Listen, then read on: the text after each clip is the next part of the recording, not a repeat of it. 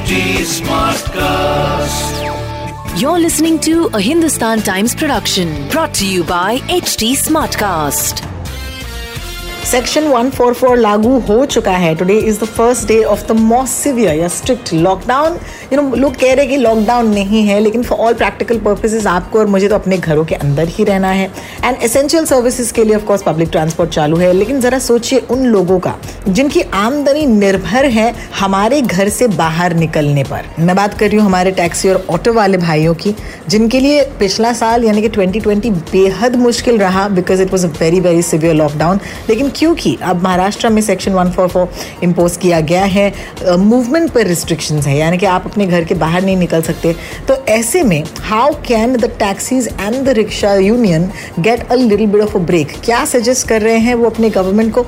आइए सुनते हैं आज मुंबई स्मार्ट न्यूज पर सचिन कलबाग से. जब से मंगलवार को महाराष्ट्र के मुख्यमंत्री उद्धव ठाकरे ने लॉकडाउन अनाउंस किया था, पार्शियल लॉकडाउन जरूर है, लेकिन इसके वजह से टैक्सी चालक और ऑटो रिक्शा चालकों को काफी नुकसान होने वाला है, क्योंकि लोग बाहर नहीं निकलेंगे तो टैक्सी और ऑटो रिक्शा कैसे वो इस्तेमाल करेंगे.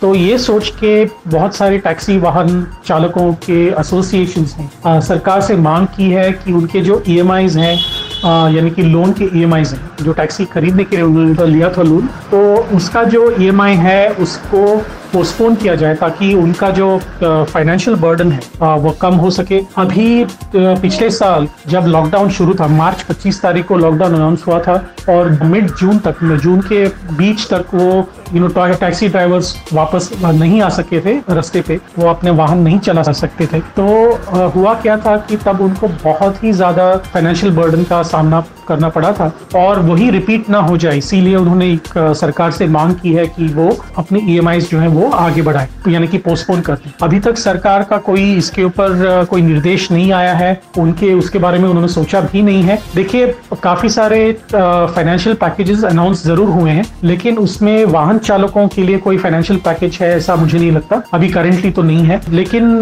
लेबरर्स के लिए जरूर है, बिलो द पॉवर्टी लाइन के लिए जरूर है, शेड्यूल कास्ट और शेड्यूल ट्राइब्स जो आदिवासी लोग हैं उनके लिए जरूर है, लेकिन बाकी लोगों के लिए अभी तक कोई फाइनेंशियल पैकेज अनाउंस नहीं किया है.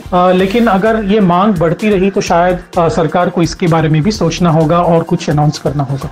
बहुत बहुत शुक्रिया Sachin. Absolutely it's very important to constantly think of people जो आपके और मेरे जितने प्रिविलेज ना हो. तो प्लीज ये ध्यान में रखिएगा. और अभी भी अगर कोविड-19 के रूल्स या रिस्ट्रिक्शंस या रेगुलेशंस को लेकर कोई भी डाउट हो, संदेह हो, तो आप हम तक अपने सवाल पहुंचा सकते हैं. रो टॉक्स हूं मैं and Sachin Kalbag is Sachin Kalbag on Twitter. You can find me on Twitter as well as on Instagram. Send us your questions and we will make sure we will answer it every day on Mumbai Smart News.